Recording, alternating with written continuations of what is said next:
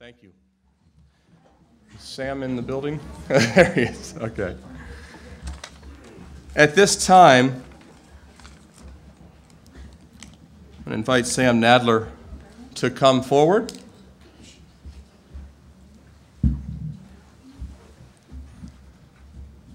Again, Sam was with us last night, officiated the first ever Passover feast we've ever done here at Calvary Chapel, Richmond. I know that it was a blessing to many of us. We even had the opportunity a number of times last night. I did not know how the Lord would use it to actually speak to lost people that came. That we had a number of you that brought friends or our folks that didn't know the Lord. And what a door it opened up for us to actually share the gospel with several people last night that are still pondering these things, which is really what all ministry, at the end of it, we look to bring others to Christ. And so we not only saw the saints edified last night, but again, the lost heard the message of the truth as well. Today, Sam will be continuing somewhat off of what he was teaching last night as he teaches and preaches this morning on the Lamb throughout Scripture. So without any more, I will go ahead and turn it over to Sam. Good morning. Some of you probably didn't bother even going home last night, just camped out and take it up from here. It's a joy to be here. I'm very thankful for the privilege, and I'm very thankful for your prayers. What a joy we had, not up in Ukraine recently. What's a joy to my heart is to see so many people being raised up by God for ministry and leadership. To see people coming to faith, marvelous. To see them growing, I have no greater joy than seeing my children walking in the truth. But then to see them going on in ministry and serving and reaching out, what a joy for my heart, doing a training for these grandchildren of mine, so to speak, in Zhytomyr, Ukraine. What a great opportunity. What a blessing. Thank you so much for your prayers. Going back, there's much more to be done, as you can imagine. Going to Germany as well. There's a lot going on. We're very thankful to the Lord for your prayers and standing with us. If you want to be, if you're not aware of our work, if you'd like to become aware and know more about us and pray for us, I believe you were given an envelope when you came in. Please just fill out the envelope, and I think there'll be a table with my books, or I just brought a few books. I think there'll be a table of books that'll be brought in, I think, to the back of the room there. Just place it there. There'll be a basket, perhaps, you can put it in there. And we'll be glad to send you our monthly newsletter so you can learn more of what the Lord is doing. And there's some samples, as well as some free literature, some tracts and things to share with friends and neighbors, Jewish friends and neighbors who are interested. And also some books, as I noted, last night I mentioned and went through the Haggadah, which helps any person not only to know much, much more about our Passover lamb, because the Seder is developed to present, it's a redemption story. And so it presents the Messiah, and we clearly bring out Messiah in our Haggadah. And so your family can celebrate it at home, which we encourage, as well as small group meetings and different things. And so you may want to look at that. It's available. And Michelle, where are you? Will you be able to help me at the table there? Thank you so much. And for friends that have questions, we have some answers. Messianic Answer book is available. And not only on Passover, but all the 7 feasts of Israel that all speak so fully about our Messiah. I think you'll find not only edifying, but helpful in your witness and testimony. Please prayerfully consider the materials that are there. Those are the only books that we brought this time. But please pray for us as we're looking to produce more and more materials, see more and more congregations planted, more people hear the great news of a great God, the great salvation. I'd like you to open your Bibles, please, to Genesis chapter 22. Genesis 22. This is a portion that we commonly read every year. Rosh Hashanah. It's one of the readings, Jewish New Year's.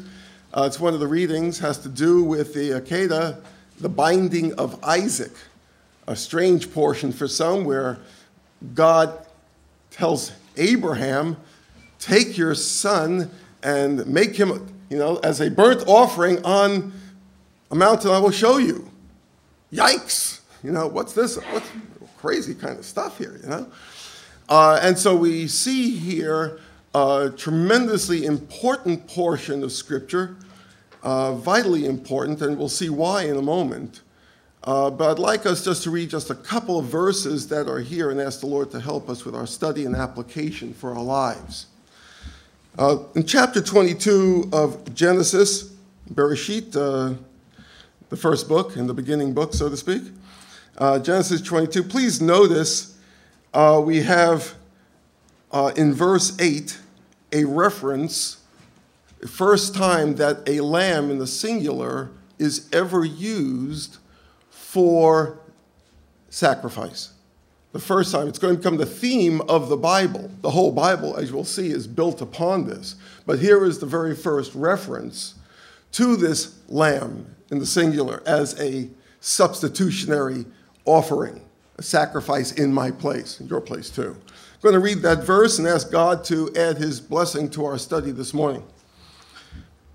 Verse 8, and Abraham said, I'm going to read verse 7 because it's an answer. Verse 6. So Abraham took the wood of the burnt offering and laid it on Isaac, his son, and he took the fire in his hand, the knife, and the two of them went together. And Isaac spoke to Abraham, his father, and said, my father. And he said, Hineni, here I am, my son.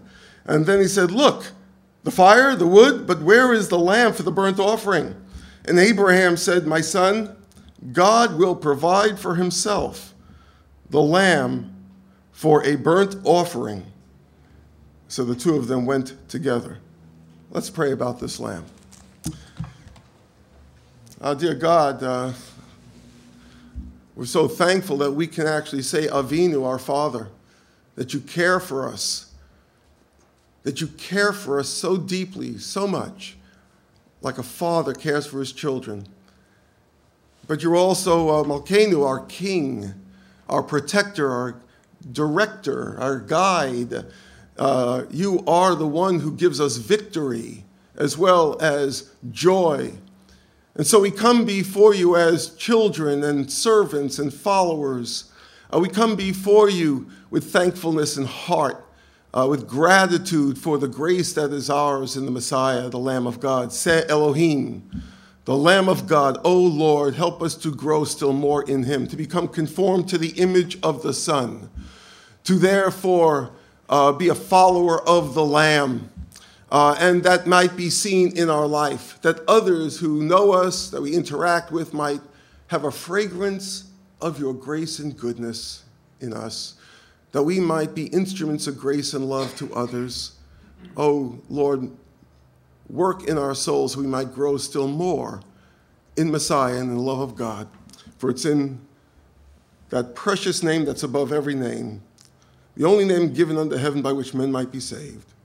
In the name of Yeshua HaMashiach Adonenu, even Jesus Christ our Lord. Amen. I was concerned you might be worried if I didn't translate everything very carefully. So. It's a joy, again, to be here, but to speak on this portion is a tremendous joy. It's an increasing joy as we see how God has developed the truth of his word, revelation of himself. We would not know about God other than what he gave us. Creation is, in a sense, tells us something about God. All the heavens declare the glory of God. Natural revelation tells us that there is a creator, creator, duh. And so we know we have a creator because there's creation. And so no one is able, to say, well, there can't be a creator, well, because creation's around us. So we have a witness all around us, and that's wonderful. And God has given that to us, so we're without excuse. But special revelation, God has especially revealed truth about himself. We can know him more clearly, draw close to him in his redemption, his restoration of us. We see here Abraham And at this portion of time, this is the last final stage of Abraham's development. You say, Abraham developing? Everyone's growing. And so Abraham, the first several chapters of his call, chapters 12 all the way through 14, we see there that he received the promise that in you all the nations of the earth will be blessed. You say, what's that? Yeah, God chose the Jewish people, Abraham and his descendants, in your seed. In this chapter 22, verse 18, he reiterates it, says, in your seed all the nations of the earth will be blessed. God, in choosing the Jewish people, had his eye on everyone. He wanted everyone to be blessed. You would think he chose the Jewish people just because we're so good looking. Okay, obviously that's a joke. But no, it's because through weakness his power is made perfect. He took a people that would not be a people, but by his grace, that through them the seed would come, the ultimate seed, the Messiah. Galatians 4:16. And that all the nations would be blessed. A restoration. God's looking to restore a humanity that has departed, that has not looked to God. And so Lord is looking to do all this. How in the world is he going to do that? He's going to bring the Redeemer. And that Redeemer would be our atonement, the very Redeemer who would give us new life because he would suffer in our place. The very first promise that was given, that through the seed of the woman, this Redeemer would come. And it says there that he would be wounded in his feet, though the enemy would be trounced and destroyed. But that very wounding of the Redeemer would tell us of his suffering, little picture of it. How he would later come and be a sacrifice. And so we see this promise then being brought through Abraham.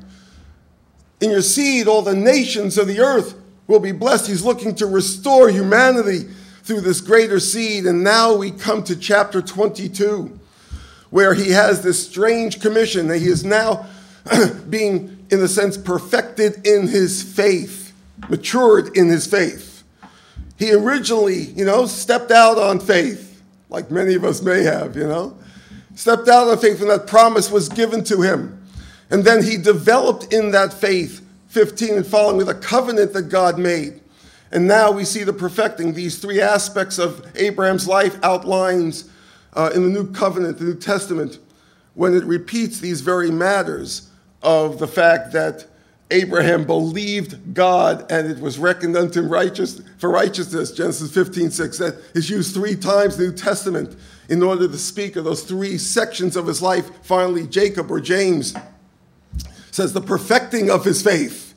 When he followed through on all of those matters of faith, well, we see here a final exam, so to speak. Final exam. Yet notice what it says in verse 1, chapter 22, verse 1.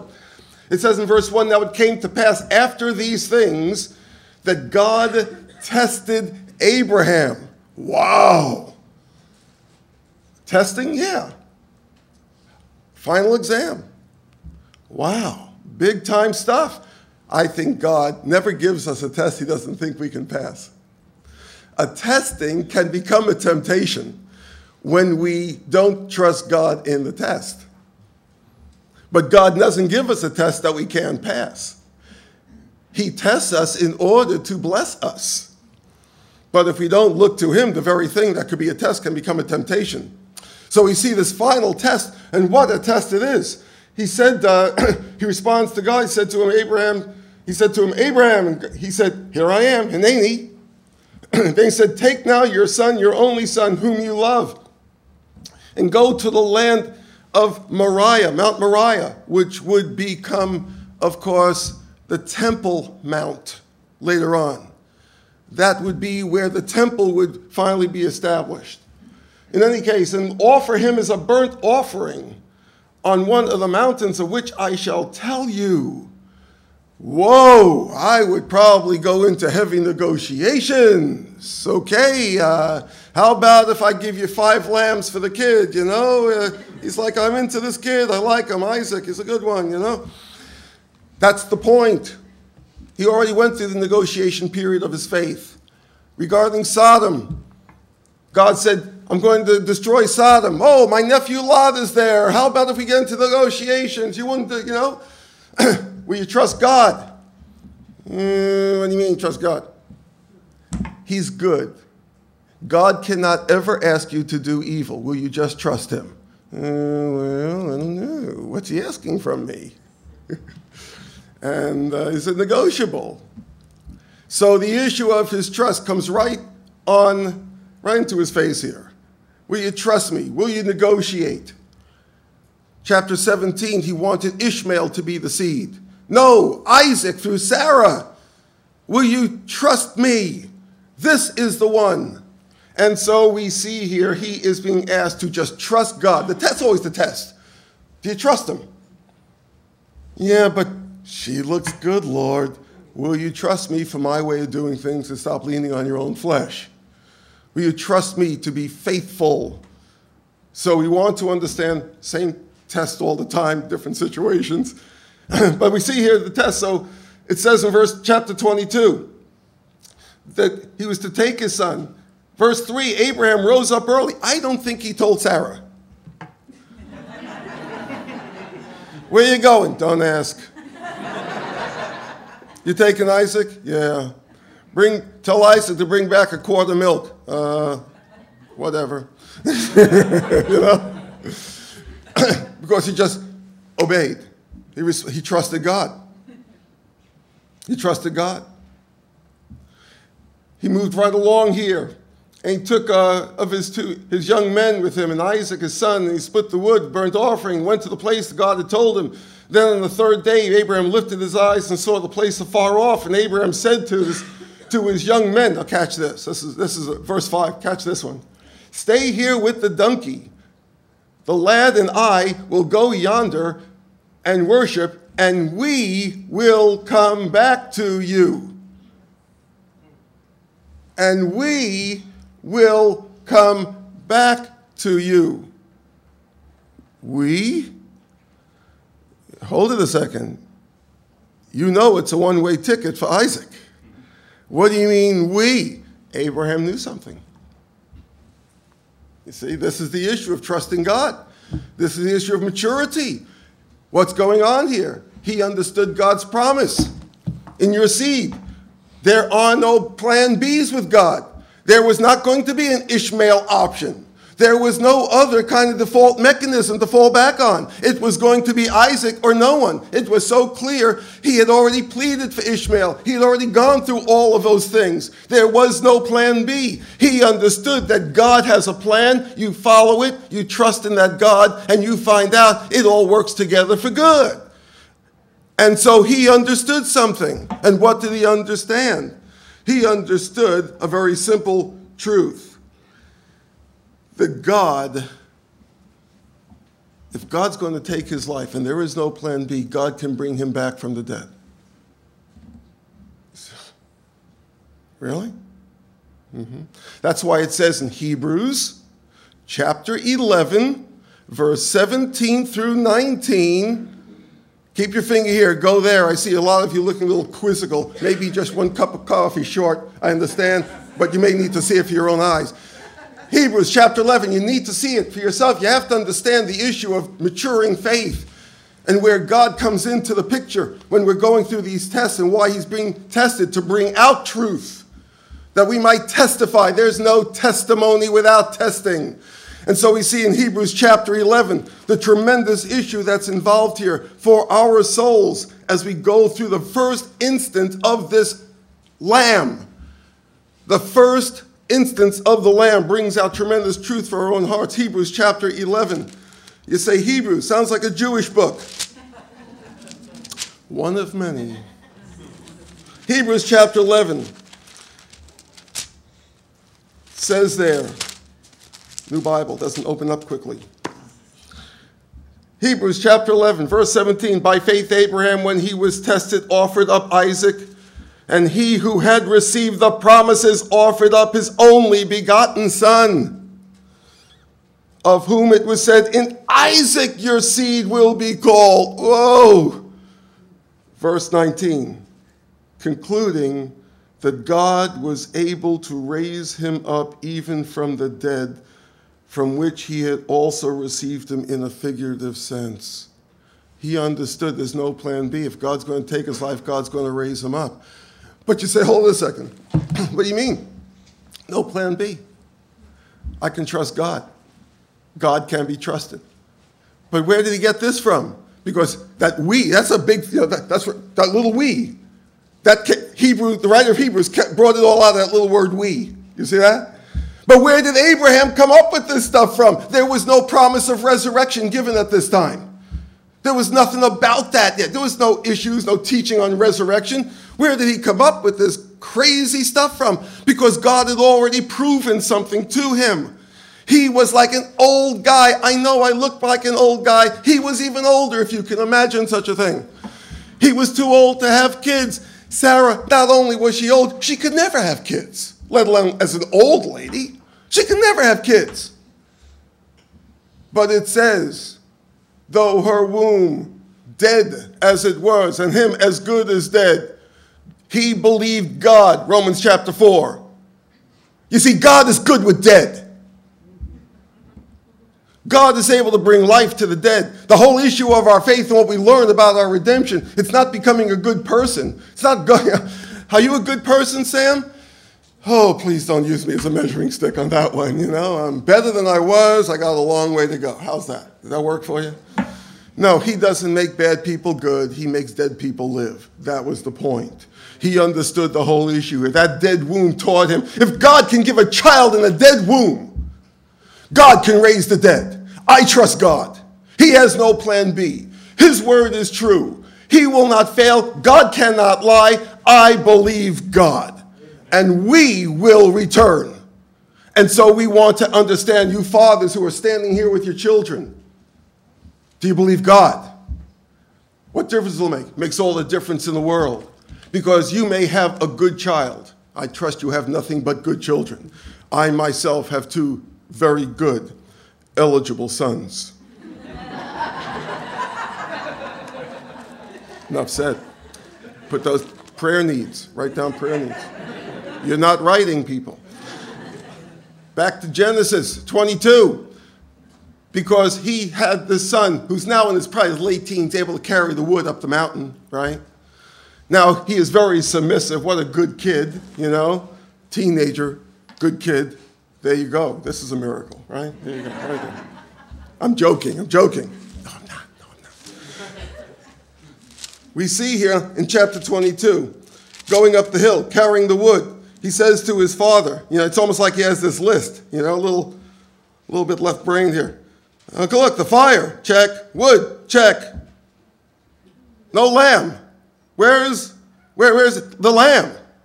We're going to be making a burnt offering. We don't bring a lamb with us. Where's the lamb? I mean, he may be submissive, but he's not stupid. I mean, where's the lamb? You know? And Abraham said, sort of with double entendre here, God will provide for himself the lamb, you know, which is true. He provided you, Isaac. You were the miracle baby. He provided you. They go up the mountain. Verse 9, then they came to the place which God told them, and Abraham built an altar there and placed the wood in order. And he bound his son and laid him on the altar upon the wood. Now, I'll tell you right now, what a kid. This is a submitted child. I mean, this is a kid, late teens. His dad's like 120-ish, something like that. He probably could take him 2 out of 3 falls, you know, easy. He submitted. Can you imagine this? Why did he submit to this? Because he knew something. My dad believes God. We want our children to be submitted. We need to submit. We're being tested, but so are our children. What a test for Isaac. If my daddy follows God, I want to follow God too. And to the degree we're submitted, and to that degree our children see the example and they understand how to submit. And so we see here the issue. Verse 10, And Abraham stretched out his hand and took the knife to slay his son. How could he do this? He already did it in his heart. The moment God said it, he in his heart, he said, done. Just got to follow through.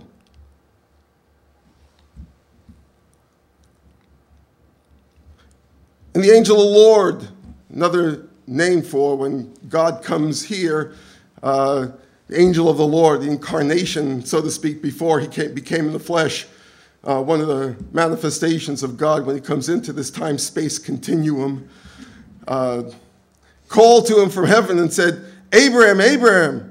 I can imagine at this point, Isaac's like young, good ears, I think, I hear something, Dad. Dad, hold it. It's for you, Here I am. Then Abraham, it says here I am. Do not lay your hand on the lad or do anything to him, for now I know, in the Hebrew, now it is known that you fear God, since you have not withheld your son, your only son. He knew that. See, God knows you could pass the test. Now it's going to be a testimony. Now we have something to talk about, because he goes on and he says there, for now I know that you fear God, since you have not withheld your son, your only son, from me. What has God given you? Do you love the gift more than the giver? I know you love your children. The only way to really love them is if you love the giver even more than the gift. That's how you'll raise your children well. And so we want to understand the great test. Do you love the giver more than the gift? And we want to appreciate how this test is being played out in our life, because we see here the first use in verse 10, the issue of the lamb. But he says in verse 13, then Abraham lifted his eyes and looked. Behind him was a ram caught in the thicket by its horns. So Abraham went and took, wasn't there a minute ago? I mean, we would have noted little things like Isaac would have said, I see a lamb. Could that work here? So Abraham went and took the ram, and here it is, and offered it up for a burnt offering, notice, instead of his son. First time we see substitutionary sacrifice in the Bible. First time a lamb's mentioned for that in verse 8. First time substitutionary sacrifice is brought to bear, and here's the point. Isaac was the good kid. Isaac was the submitted kid. Why Isaac? Why Isaac? Why not that Ishmael who mocked his brother? Why not others? Why the good kid? Because that's the point of the text. The first time we see a lamb, we see that the best of people need a savior. The best of people need a redeemer. We often know, and we say it clearly, the worst of people can be saved. I don't care what kind of sin you have. All manner of sin shall be forgiven you. Isn't that good? And many people can say, yeah, some of those losers really need something. You're right. Not me. All have sinned and fallen short. The best of people. That's why Messiah came to the Jewish people. Why? To them were given the oracles of God. We understood the truth of God. We knew what God required. We knew the moral values. We weren't like the pagans, cheating on our wives, doing all these things, telling this, doing that, all the issues of the awfulness of paganism. We were the most moral people in the world, yet he came to the Jewish people, came as a Jewish person. Why? Because the best of people need. And if the best of people need, then all people can trust. Then all people can trust. And so we see it the very first time that the lamb for redemption is presented. We want to understand this. I don't know you very well. You may not know me well. You may be a very fine person. You may be better than me. That's not saying much.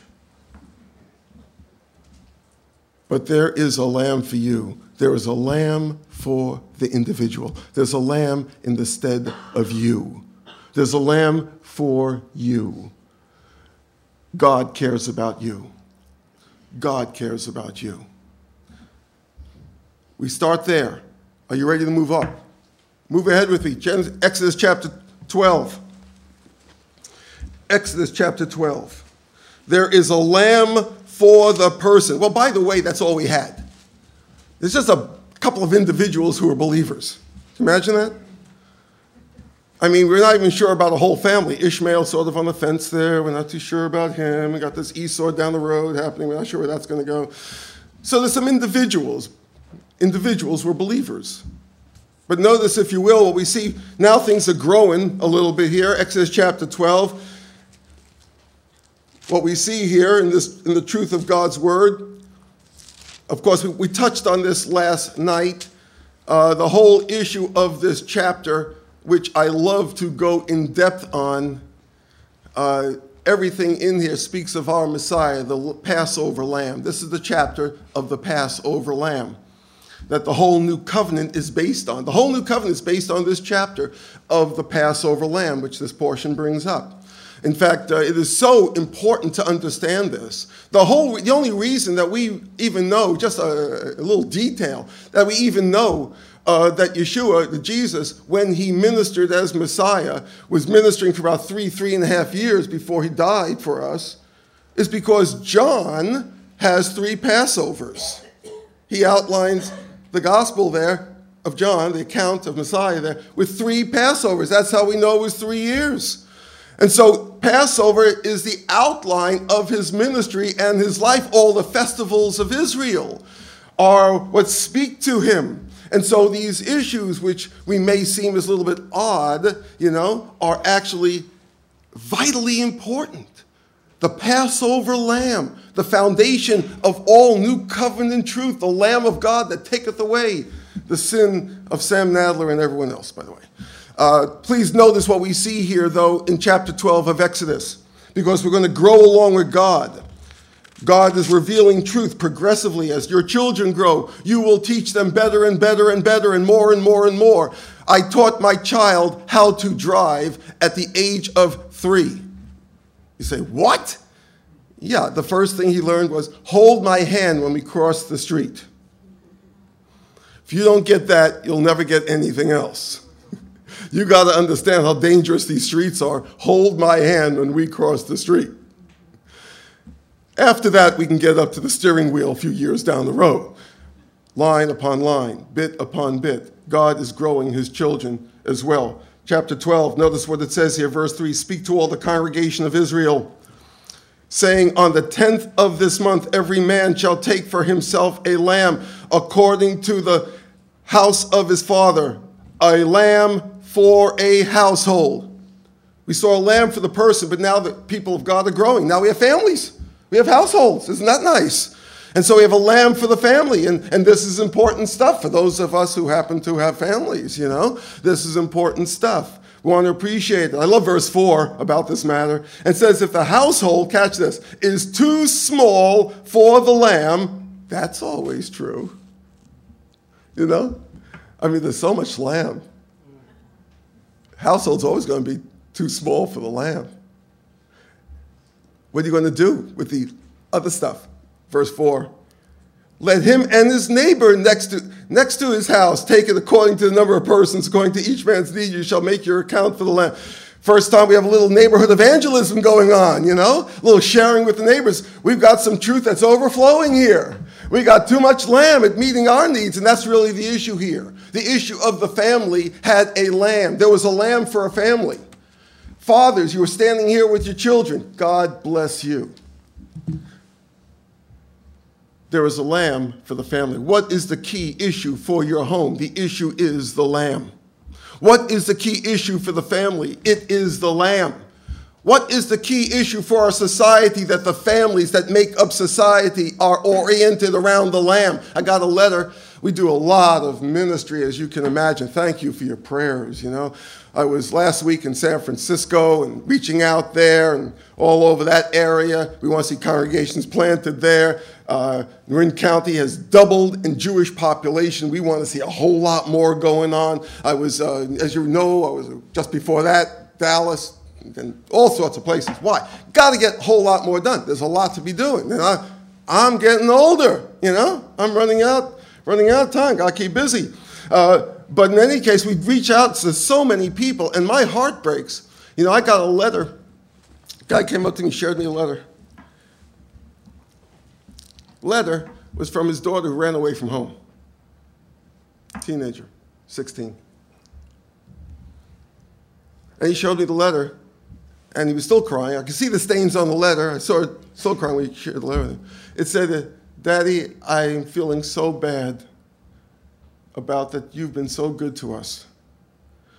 And the guy was working at least 2 jobs to pay the bills. Men, you know what it takes to keep it going.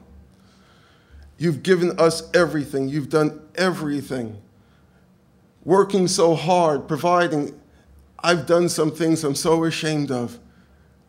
It's just, I have to leave. And he cried because it was true. He did everything he could except one thing. The lamb. He never gave his heart to the Lord. She needed the lamb. The 2 jobs, wonderful, good stewardship. That's not the vital issue for the home. That's not the vital issue for the family. The key issue is the lamb. There's a lamb for the household. Every one of your children, if you have a bunch of them, we have one family congregation on planting in Charlotte. They have, I don't know, a dozen. It looks like thousands when they walk in, it's like a tribe or something, And all of them are different. Man, you've got to, as parents, you love them all, but they're all different. Well, guess what? With Yeshua, every one of their needs will be met, even though they're all different from each other. He loves each of them, and he's enough for the family. You need to bring the lamb. That's the key to the family, the key to the home, the key to our lives in everything that we could do. And I don't know what you're doing because of the issues. Our families are under attack. You mentioned about TV and other issues. Our families are under attack. That's what the enemy is trying to do. If he can tear apart society by downgrading, degrading, dividing the families, everything else is gone. How's he going to do that? Attack on the leadership in the home. You parents, you dads especially, you want to destroy the family? Easy stuff here. You want to destroy a congregation? Easy stuff here. What do you mean? Smite the shepherd, the flock will be scattered. Go after the leadership, Divide the family, divide. The family is under attack. There's an enemy who's prowling, wanting to destroy our children. I read an article. It says that why do kids lie? Well, they're sinners. It says to the degree the parents lie, to that degree the children will lie. The homes where the parents lie less, the children lie less. When kids start lying, you let them get away with it because, it's just a little thing. Looks so cute when they say that. They end up learning how to lie, to defend themselves, to protect themselves, to promote themselves. And so the family is under attack because the leadership needs to step up. What do you bring to the table? What are you going to bring to the home? The lamb. There's a lamb for the family. That's the key issue. It was the key issue then, key issue now. Grow on with me, because we're going to see that not only is there a lamb for the person, there is a lamb for the family. There's a lamb for the people. Turn, please, to Isaiah chapter 53. Many of us have cut our teeth on this portion. Isaiah 53, I remember the first time someone shared it with me. You say, first time? Yeah. This section is not read in synagogue during the weekly schedules. I went to synagogue every week growing up. We have parashat that we read, the portions that are read, but we always skip over this section of Scripture. We never read Isaiah 53 in synagogue. And if we did, probably wasn't, everything was B'ivrit in Hebrew. I may not have known what exactly it was saying. But I do know that when the first time it was shown to me, I remember somebody showed this to me, a believer showed me this chapter, I looked at Isaiah 53 about someone's going to die for my sins and not stay dead. Yeah. You're kidding me. You know what I saw in my heart? This is a sneaky Christian. Die for my sins, not stay dead. Took part of their New Testament and stuck it in my side of the Bible. Nothing can be that clear. You know what I mean? Yeah, no. Religion's what you want to make of it. It's just subjective. No, God is in charge. These things are true. Isaiah chapter 53, please notice here, all we like sheep, verse 6 says, all we like sheep. All we? Yes. You and me? Yes. The prophet, yes. Prophet, he's like a good person, right? All we like sheep, even prophets, all we like sheep have gone astray. We have turned everyone to his own way. I follow God my own way. Yeah, that's the problem. We need to follow God his way. You know, we live in a pluralistic society where, everyone's got their own way of doing things, that kind of thing. Yeah, I understand, but that doesn't make it right. God knows the way to himself. If there's only one God, then there's only one way. And so we want to appreciate all of us going astray is nothing new. All of us doing our own thing is nothing new. It says here, though, what is vitally important, we've turned everyone to his own way. Verse 6, and the Lord has laid on him the iniquity of us all. There we are again, the sins placed on him, just like what Isaac had realized. Verse 7, he was oppressed and he was afflicted, yet he opened not his mouth. He was led as a lamb, there it is, to the slaughter. And as a sheep before its shearers is silent, so he opened not his mouth. Innocent, like a lamb. Passive, didn't try to protect himself, defend himself. Verse 8, he was taken from prison, from judgment. And who will declare his generation? For he was cut off from the land of the living for the transgressions of Ami, my people. My people. My people, he was stricken. My people. Listen, there's a lamb for the person, there's a lamb for the family, there's a lamb for the people. What is the hope of Israel? We look at this little nation, we see the nation of Israel, and we say, my goodness, it looks like that, our national interests may not be served if we care about them, because all the oil and what is our national interest? The best thing for Israel is a lamb. The best thing for the United States is a lamb. There's a lamb for the people. We want to appreciate the very best thing we can do for Israel. Let's bring the lamb. Let's share Messiah, because there is a lamb for the people. My people, to whom the stroke was due. My people. There is a lamb for the people. I don't know what you think of this country. I love it. I am so thankful. I go overseas, and I'm there, and I'm in all these places, I can't wait to come home. What a great country we have. Don't be fooled. Very, very few great countries lasted more than 200 years. Don't be fooled. You say, how do we stay healthy? It's the lamb. This country needs revival. This country needs a lamb. You say, well, how about if we export democracy? No. We need the lamb here. Export the lamb. Let's share the lamb. It's all about the lamb. That was the key to Israel. That is the whole issue. The issue of Israel's peace. Where will their peace come from? Pray for the peace of Jerusalem. Yeshua said in Luke chapter 19, Messiah said there, it's hard for us to understand how he wept over Jerusalem. Luke 19, 41, 42. He wept. It's funny, when you see him weeping over Jerusalem. Why? Because everyone else is having a party.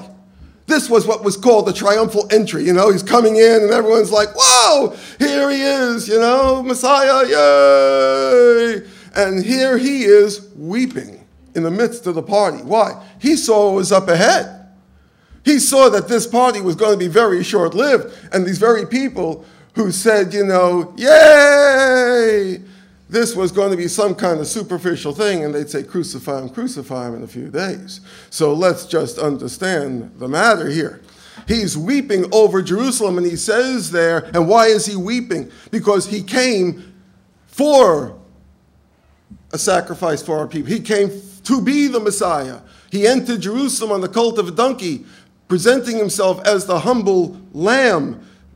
He came for my people. It says, if only you knew the things that make for peace. Whew.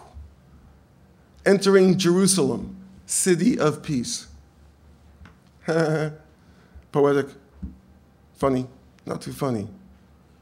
He weeps yet. He's still weeping. Why? They still need the lamb. Until my people look unto him, until my people look to him, individually, nationally. What we have individually, one day Israel will have nationally. that will make all the difference in the world. That'll be like life from the dead, Paul says in Romans chapter 11. That'll bring in the kingdom. When will Messiah come and set up the kingdom? When my people, it says, look unto him whom they have pierced and mourn for him as one mourns for an only son, Zechariah 12:10. Or as Yeshua put it, you shall not see me again until you say, Baruch haba b'shem Adonai, blessed is he who comes in the name of the Lord. Until Israel looks to him. That's the key to the whole world. That's our key here. We need to understand the need for that nation, that people, to have the Lamb. Pray for us, brethren. Pray for us as we're trying to do everything we possibly can here and around the world. Why? There's only one hope for Israel. The Lamb, the Messiah, individually, as a family, nationally. Grow on with me. Turn to chapter 1 of John. John chapter 1. John chapter 1. See, the enemy wants to stop you from coming to faith. Then he wants you to stop your family from coming to faith. And whatever, keep a nation from coming to faith, especially the Jewish people. He knows the second coming means he'll be bound for 1,000 years. He wants to stop that. Right now he's able to prowl as a lion, seeking might devour. So he knows he wants to stop the redemptive plan of God. So you have to appreciate, we need to be praying for the peace of Jerusalem. As Paul said, my heart's desire and prayer to God for Israel is that they might be saved. We need to be praying. Why? Because this is the only hope, not only for Israel, not only for your family, not only for you individually. It's the only hope we have for the world. John chapter 1, verse 29. John 1, verse 29. We see here Yochanan the Immerser speaking to his disciples, pointing them, he basically was turning them over to Yeshua because he was all about pointing to Yeshua. When I minister to my children, I'm just pointing to Yeshua. Follow him. That's what I said to my kids. You're following him. I'm following you, Dad. Oh, we're both in trouble. Follow him. I'm pointing to him. My life is about him. My life is about you following him. As much as I be an imitator of me, only as much as I'm an imitator of him. If I'm not imitating him, stop following. Follow him. John chapter 1, verse 29, the next day, John saw Yeshua, Jesus, coming toward him and said, behold, the Lamb of God who takes away the sin of the world. Glory to God. Not only is there a lamb for the person, not only is there a lamb for the family, not only is there a lamb for the nation, there is a lamb for the world. I go to countries, I can't even pronounce their name. They got all these new countries and all this stuff. What country am I in? That's what, you weren't that last week. Oh, you're a new country, cool. I can't speak any languages. I'm learning English. I come from New York. So I'm now learning English. I go to countries and I don't even know what to say sometimes, because I can't speak the lingo. We say, one language or mono-linguistic, We really say if you only know one language, you're really American. Everywhere you go in the world, they all speak bunches of languages. Only here, they only need one language. We're Americans, that's it, So we want to appreciate that. I go in one store, and I didn't bring enough socks with me. And I didn't have a chance to wash them, the ones I had. And you knew I was coming. Those socks were giving me away, you know what I mean? So I go and I'm going to buy a pair of socks. And they even measure things differently over there, I don't know how many millimeters, but I don't know, whatever, Well, tell me, and in perfect English, the salesperson says, well, one size fits all. Don't worry, sir. They all, wow, that's cool. One size fits all, I said. That's what I'm here to tell everyone. There's a lamb for the world. Every country I go to, every single country I go to, every city too, every country I go to, oh, we're different here. Oh, we're so different here. We're not like there. We're different here. All the same. All have sinned and fallen short. One size fits all. There's a lamb for the world. We're thinking about what we need to export, what we need to give. Democracy, is that the answer? It is not the answer. You have to know what to do with it. It's only the Word of God that tells you how to use your freedom. You can't use your freedom for foolishness. Otherwise, you'll vote in something foolish. And so we want to appreciate that we need to be giving the truth of God's word to people, so when they do understand democracy, they'll know what to do with it when they have it. Otherwise, they will just use it against themselves like everything else. And so there is a lamb for the world. There's only one solution for this world. It happens to be a Jewish solution, the Lamb of God, the Passover lamb. But please appreciate with me, that's one size fits all. The fact that Jonas Salk came up with the cure for polio, that he's Jewish, if you're Gentile, it's okay. It works for you too. You know, and you want to appreciate that one size fits all. Why? Because when God gave the promise, in your seed, all the nations of the earth will be blessed. He was looking at all of us together as his people, Jews and Gentiles together. One side, the Lamb of God that takes away the sin of the world. This is the seed. This is the Messiah. This is our only hope. One last thought. Turn in your Bibles to Revelation. Yep, getting the whole Bible in, from Genesis to Revelation, one study. Your reading for the year is over. Revelation chapter 5. We have here this weeping apostle, you know. In chapter 5, we see Yochanan, John, you know, in this portion, weeping his eyes out. Verse 4, he's weeping. He says, because there was no one found worthy to open and read the scroll or to look at it. But one of the elders, I like elders. This is what elders say. One of the elders said to me, stop weeping. I like that. There's no crying in baseball.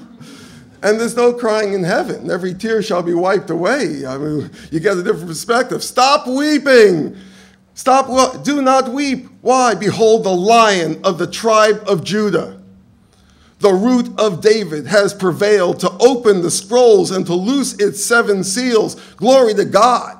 We have here the one who's going to make, he can do it. This is the kinsman redeemer that will redeem Israel. This is the one who will return, the second coming, to deliver Israel before the Antichrist destroys them all. Why would the Antichrist want to do that? Because if he can destroy the Jewish people as a nation before they cry unto Messiah, look unto him and trust in him. That way God's word is made void. Messiah doesn't return. You shall not see me again until you say, blessed is he.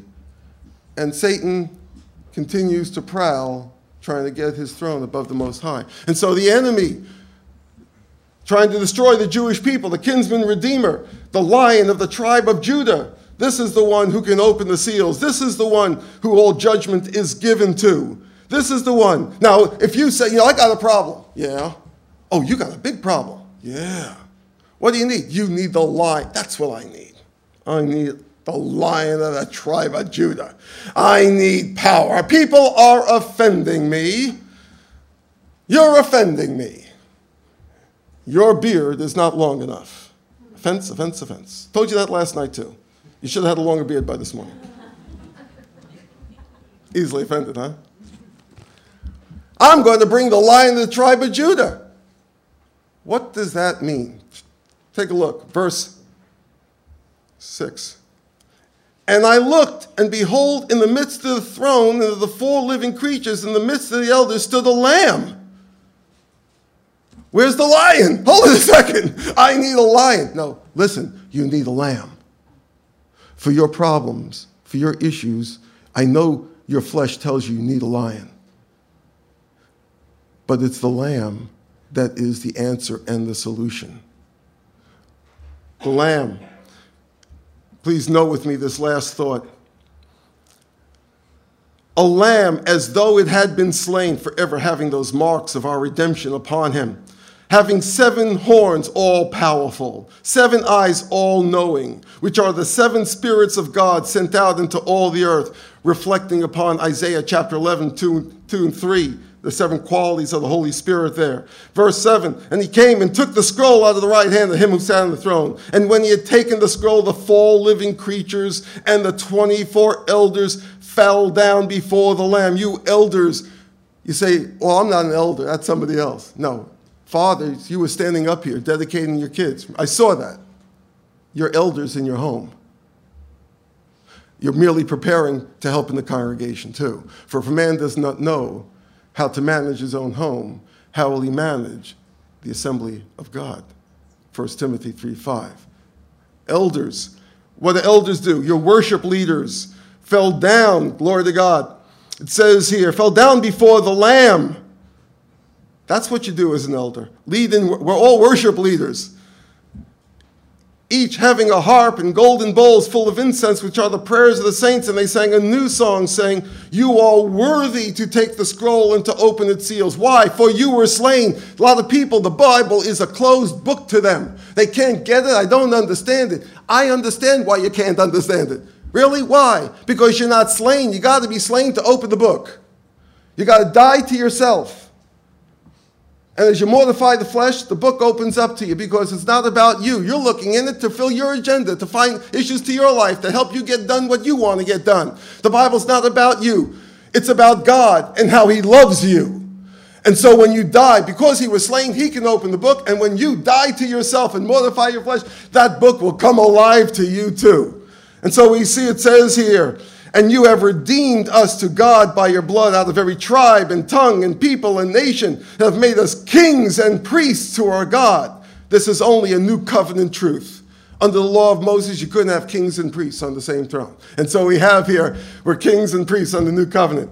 And have made us kings and priests to our God, and we shall reign on the earth. Glory to God. Then I looked and I heard the voice of many angels around the throne, the living creatures and the elders, and the numbers of them were 10,000 times 10,000s of thousands of thousands. He's trying to say, there was a lot, saying with a loud voice, a loud voice. You think it's only for football games? No. A loud voice. Let's read verse 12 together with a loud voice. Worthy is the Lamb who was slain to receive power and riches and wisdom and strength and honor and glory and blessing. That's what we will be doing. We will be bringing him honor and glory and blessing. The Lamb. Worthy is the Lamb. Worthy is the Lamb. Now listen, I know there's a lamb for the person. Glory to God. I personally trusted in Messiah and he changed my life. Talking to someone who visited with us last evening about how my life was personally changed. Goes to college in the area here. Thank you for inviting whoever invited a person. Thank you so much for reaching out in love. I share, what a joy for me to come to know the Lord personally. I personally trusted. Share with my family. Because my heart became burdened. As I grew in the Lord, I realized I'm complete in Messiah, but my family, I've got to reach my family. I pray for my family, got to reach out to the family. As I grew in the Lord, my burden grew, reflecting God's burden. As he was concerned, not only for me, but for those around me, for my family. And as I continue to grow for my nation, my country, I started to grow in the love of God, realizing how much he loved the people around me in Israel. God wants me to pray for Israel, wants everyone to pray for Israel. I grew in the love of God, understanding the Lamb, becoming conformed to the image of the Son. And I continue to grow, not only a lamb for the nation. I don't know what you're depending on. I don't know what you're doing with your life, what your hope is, what your security is. Maybe you're finally starting to get your house paid off. Maybe that's the value of security of your life. You've been struggling, sacrificing for that house, 2 jobs, whatever. But that's not what's going to secure your life. For what's it profit a man to gain the whole world and lose his soul? But I'm telling you today, there is a lamb for the person, a lamb for the family, a lamb for the people, a lamb for the world, and a lamb for eternity. There's one who'll never leave you, forsake you. And as you grow, you'll be living out those values.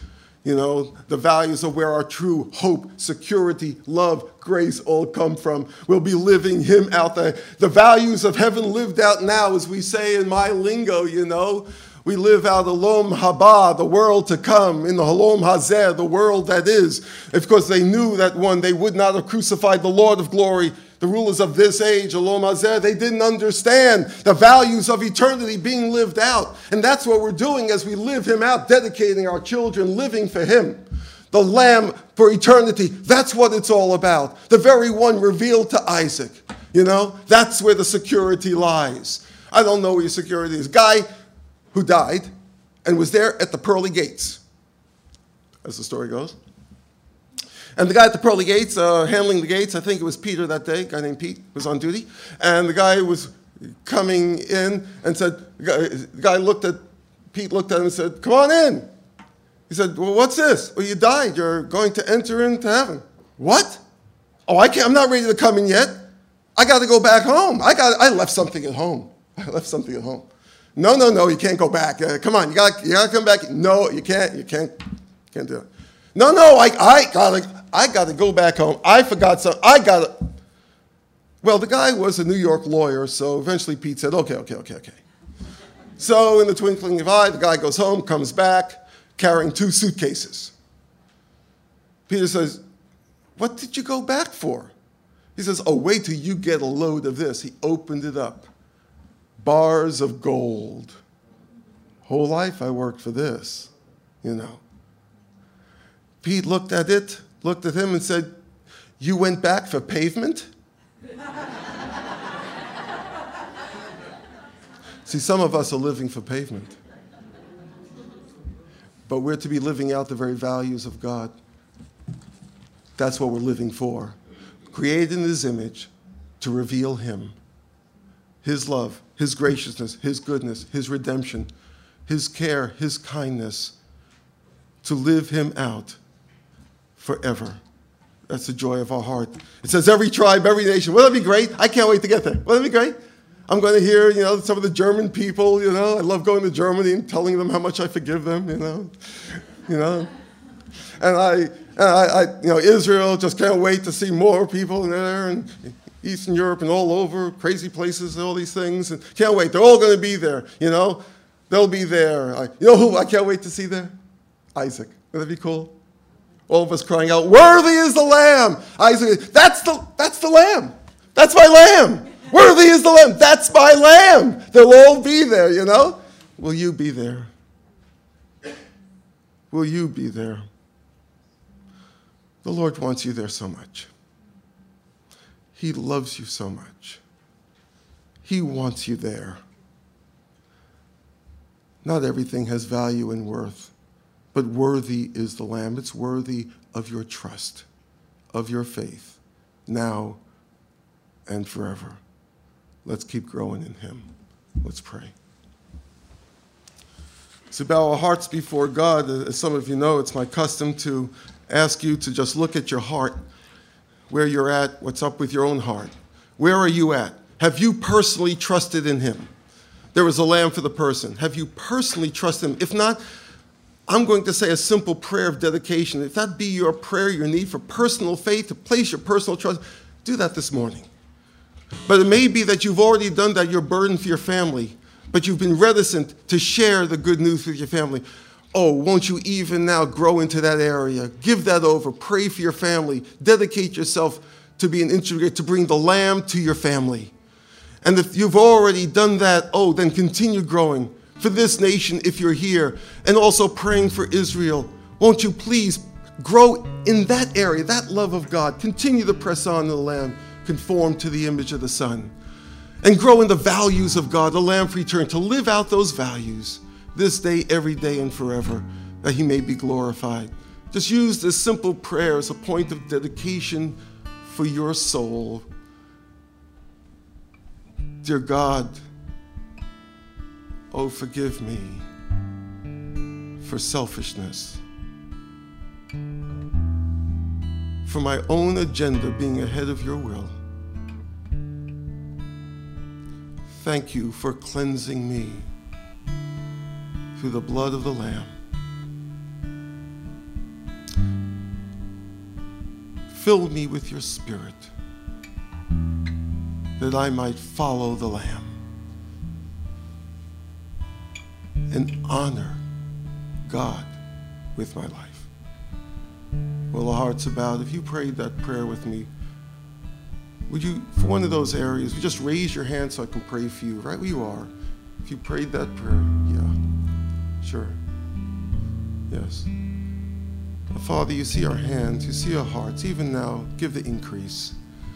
Add the blessing that we might leave here as your servants to share your love, your grace, your goodness. Thank you for knitting the hearts of these people together with our ministry, that together we might share the only good news for this poor, poor world, the Jew and Gentile alike, individuals and families and nations. For worthy is the Lamb of all praise and honor. For it's in his name we pray, in the name of Yeshua, Jesus. Amen and amen. On that envelope.